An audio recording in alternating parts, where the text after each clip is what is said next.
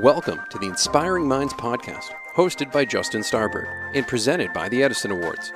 Listen as Justin talks with innovators and pioneers that are changing the world around us.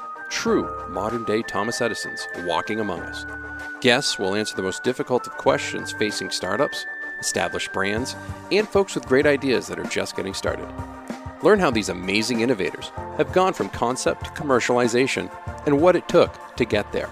Take notes as they share with Justin how they navigated through research development and, in true Thomas Edison fashion, marketed and sold their newfound innovations. You're listening to the Inspiring Minds podcast. Welcome back to this episode of Inspiring Minds. My name is Justin Starbird, and I'm excited because today I have the Executive Director of Marketing for Life Science for Olympus Corporation of Americas, David Rideout. David, thanks for joining me today. Thank you. It's an honor. David, thanks for being on. I was saying offline that we've been really fortunate to have Olympus as a nominating company and multiple Edison Award winner several times over the last few years. This is really neat to finally connect with you and meet a little bit. Yeah, I'm looking forward to it. So Dave, tell me a little bit about, what winning an Edison Award has meant for a company like Olympus, where you have, so many different divisions, products, and different industries that you participate in. Well, I think for us, Olympus is a large global medtech company, and the life science microscopy group is not as large a part of that as we're a medical device company. So it's nice that we're still, as a 100-year-old company, still being recognized for innovation. I think our excellent objectives really broke barriers down in what is considered a kind of a staid technology and optics, but we've taken to a whole new level here, and it's nice to be recognized for that. Awesome. And what did your team think about, finally getting that recognition for all the hard work? Well, I think they're excited. They're excited just to have, it's always great to bring new products to market and get customer reactions. So this is just one more kind of cherry on top of the response we've seen for the excellent objectives. Awesome. Well, like I said, we're certainly thrilled to have had you participate and be part of the awards. We have a lot of exciting things coming, and I know you guys do as well. But before we get into that, tell me a little bit about your role at Olympus and what you do. Sure. I'm responsible for marketing, strategy, product management, and communications for the Olympus Life Science Microscopy Group in the Americas. In other words, my job is to bring the Olympus Life Science microscopes and other products to market and work with our headquarters in Japan to ensure the products we're developing meet the needs of the clinicians and researchers in the Americas. Mm-hmm. So you mentioned that it was exciting to be a 100-year-old company, or older now rather, and still be being recognized for innovation. Tell us a little bit about the life science division and what you actually oversee. Sure. Well, Olympus began as a microscope company back in 1919, so we had our 100th anniversary last year. For us, our focus is on clinicians, researchers, and pharmaceutical companies. And what that means is we're bringing solutions that we hope for clinicians. We're going to speed up diagnosis and accuracy of diagnosis.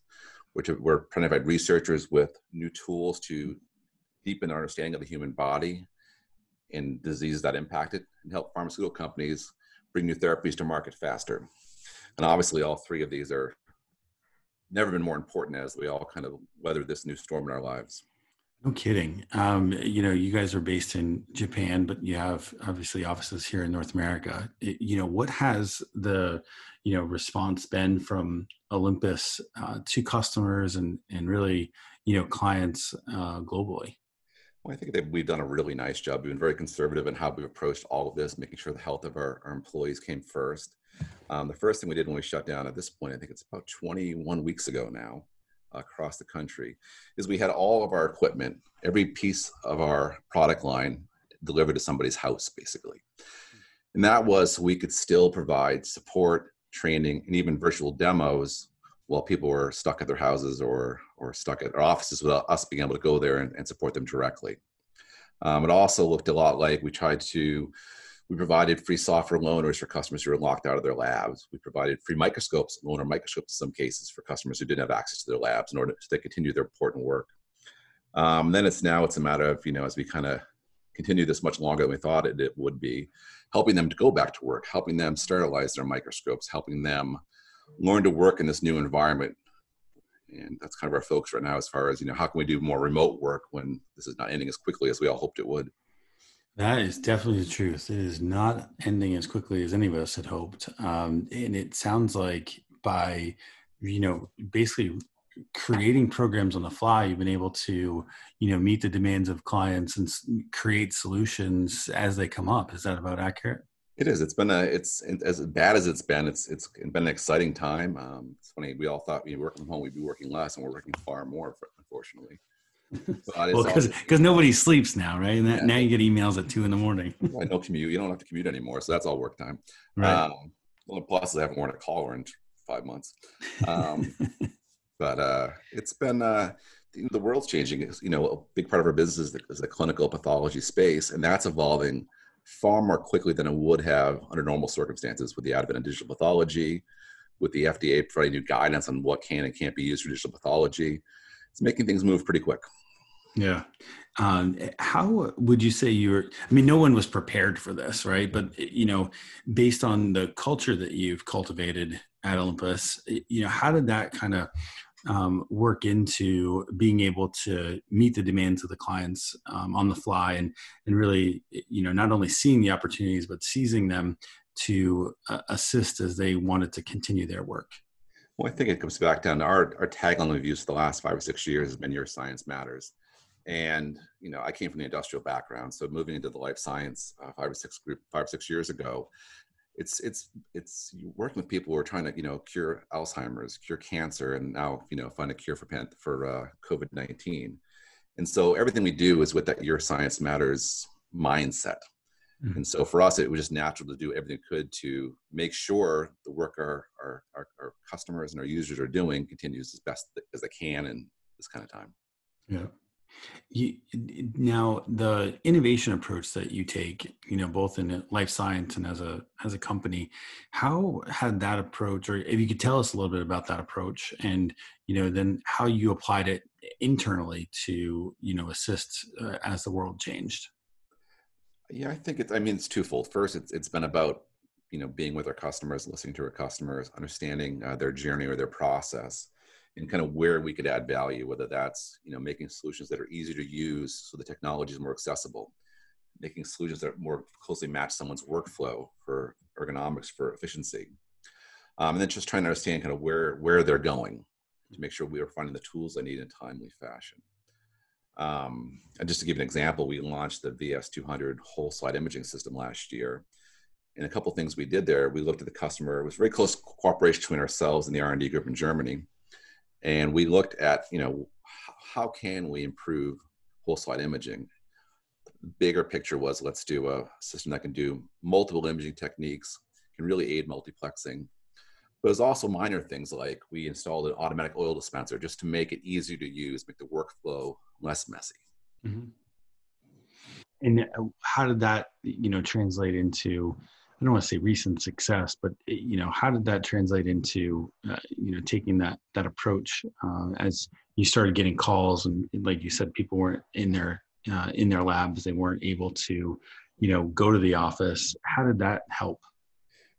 Really, for us, it's been about just not getting stuck in our own rules. Being in a 100-year-old company and a very large company, we have plenty of rules, but we pivoted very well to adapt while still being compliant to make sure we could do our best to serve our customers during these unique circumstances. It's been a close cooperation between corporate governance and sales and marketing to make sure that we're providing everything we can to ease this period. That you make a good point about the collaboration between departments and different elements within the business. The innovations that you're continuing to push and strive for, and new products that are coming out. How do you take those ideas, those concepts, and then commercialize them? Where does that go within Olympus, related to creating the story behind them to actually generate sales?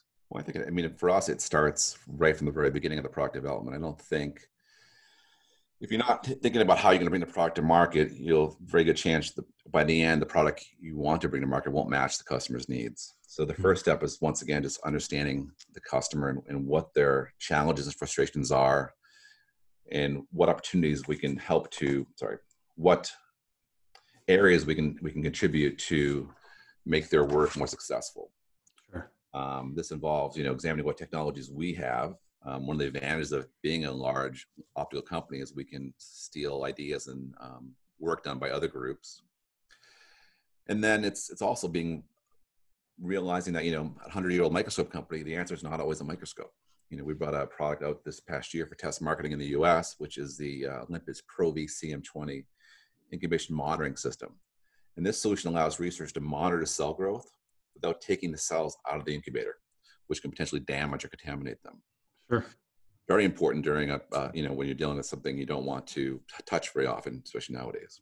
Oh, absolutely. And what kind of testimonials do you get? Like, I've got to imagine it's, you mentioned it's a lot of fun to come to work now that you're actually making more progress and there's less, I don't know, bureaucracy, I guess, in all of the work that you're doing. But, what kind of feedback are you getting from clients that, clearly what you've done is for creating and providing solutions has led to them, furthering their projects? Yeah, I think we actually created the Your Science Matters campaign or tagline really just to celebrate that piece and let our users talk about their science. Because that's, in the end, it's I don't want them talking about the Foveal 3000 necessarily. I want them talking about the things they did with it, right? Sure. The breakthroughs they made. And that's what this is really all about. Now, do you find that with these types of projects and the types of clients that you interact with and really iterate with, do you find that there's a certain type of story that works best, or that resonates both with your customers and then potentially to their end customers? I'd say there's a story. I think it's the old way of doing marketing involving ads and online or print or trade shows. We still do that stuff, but it really is about, most of the work we do now is about creating collateral and content that will help them do their jobs, help them better understand what's happening in the optical field. And so I don't think it's so much a story as it is a commitment to help them with their science, to be the thought leader, right? I mean, that's what you're really doing. Yeah, that's our goal, of course. Is to, you can't just do that. You can't just say it. You have to actually get out there and talk it. Now, what kind of partnerships have you created as a result of that? I mean, I got to imagine it's neat to speak with those doctors and clinicians that are on the front lines, not just of what's going on with COVID and the pandemic, but also, like you were mentioning, they're solving, cancer and other very degenerative diseases. What is that like? What kind of partnerships have you created there? I think we have two probably in the U.S. that are most prominent. We have what we call the Olympus Discovery Center. We work with a couple institutions to just kind of provide them the latest technology they need to drive their research. Probably the more ambitious program is we have with USC, and it's called the USC Olympus Innovations Partnership. And that is work we're doing with researchers at USC to dig into precision medicine for cancer research. And so we work closely with them to make sure they have all the latest technologies across the Olympus platforms, as well as find ways we can help them do new things. Is that something that you're anticipating rolling out to other campuses and other partners, or? It's pretty special. Yeah. So I don't think it's as much a plan as it was an opportunity, a relationship we developed, and we'll just see how it goes. I think for sure the whole pandemic kind of threw that off a bit, because there was going to be a grand opening here at some point in the spring, which didn't happen. So we're still in the kind of the initial phases of it. Yeah, of course. Well, certainly being together and realizing that in person is so unique, and it's got to create a lot of passion within the company too. Now, you've mentioned a couple of times the tagline that you use, "Your science matters." You've been using that for a little while. It is clearly resonated as we've gone through the last several months, but it's also been a big part of some of the successes over the last few years. What has that meant to Olympus?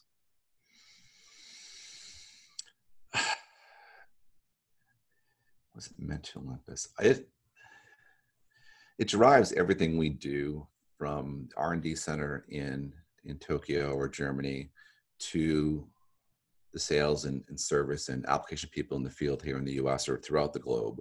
Mm-hmm. It makes a very clear priority what our goal is in life. And by keeping that in mind, we always make the best decision for our customers. Yeah, it's really neat to hear that, right? Because with a 100-year-old company, but where you're innovating and iterating each day to, maximize the solutions and the opportunities that you have, it's got to also be exciting to feel like a 100-year-old startup all the time too, where you're seeing solutions to problems that people didn't even know existed. No, it is. It's funny because I came from a small company in semiconductor, originally Olympus, about 15 years ago, and it was different. It was a shock in some ways. And what I've seen over the last 15 years of evolution, especially in the last couple of years, is Olympus is really trying to transform into a far more agile company than we've ever been before. And Mm-hmm. it's been exciting to watch. How so? Like, what are some of the milestones that you think that have really shown those as that cultural shift pivoting? Well, I think the most obvious ones is we've really focused on making sure the right people are in the right positions wherever they may be. Mm-hmm. So if you look at Olympus Corporate right now, it's now a very diverse group of people, both Americans, Europeans, Japanese. It's really getting the best people, the newest ideas in the right places. Has that translated to, improving the business development and the sales strategy as well once things are commercialized? I mean, you mentioned earlier that, you're really thinking about commercialization from the inception. So how do you go about, actually creating those plans and taking into account, those different, not just processes, but making sure that people understand that you're there to create solutions, not just for profit? I think for us, it's really developing that close relationship between the R&D center, corporate headquarters, and the people who are in the field talking to customers. And we did that this year. We kind of formalized all that with now global working groups, which are meeting almost weekly, Mm-hmm. and talking about our products that are near term, but also products that are much further out, what we're seeing. And so, if something's seen in Germany or seen in China, we can talk about that now and kind of brainstorm how to best bring that to market faster.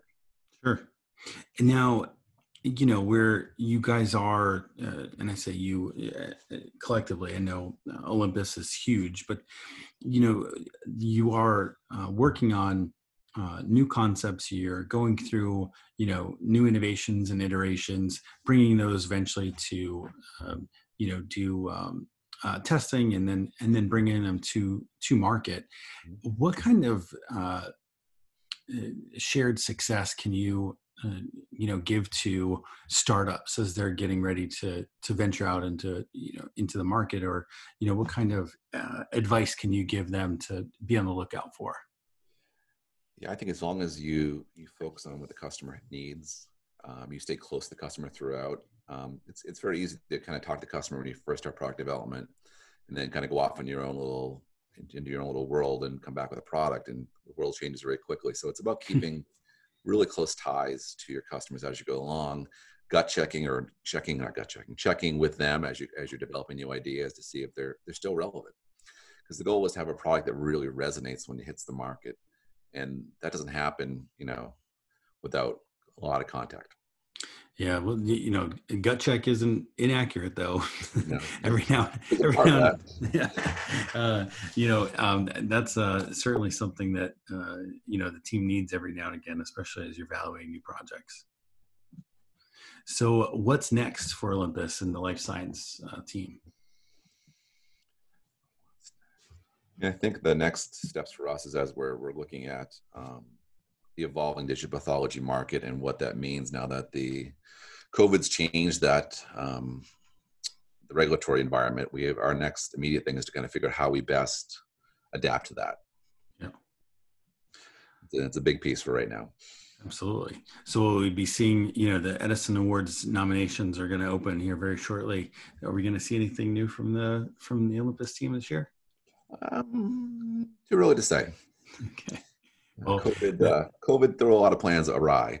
Yeah, no doubt. That's one of the things that we've been looking at is one of our new categories this year is actually going to be COVID innovations, very specific to this year, and celebrate some of the good news that has come out, from this pandemic. So, hopefully there's something there for Olympus. And, David, really, really appreciate your time today and joining me on the Inspiring Minds podcast. Thank you. I appreciate it. You have been listening to the Inspiring Minds podcast presented by the Edison Awards. On behalf of our guest today and host Justin Starbird, thank you for listening. Please share your feedback on our Facebook page, facebook.com/Edison Awards. If you have a great guest idea or want to share your inspiring story, please email Justin at edisonawards.com for consideration. Thank you for listening to the Inspiring Minds podcast.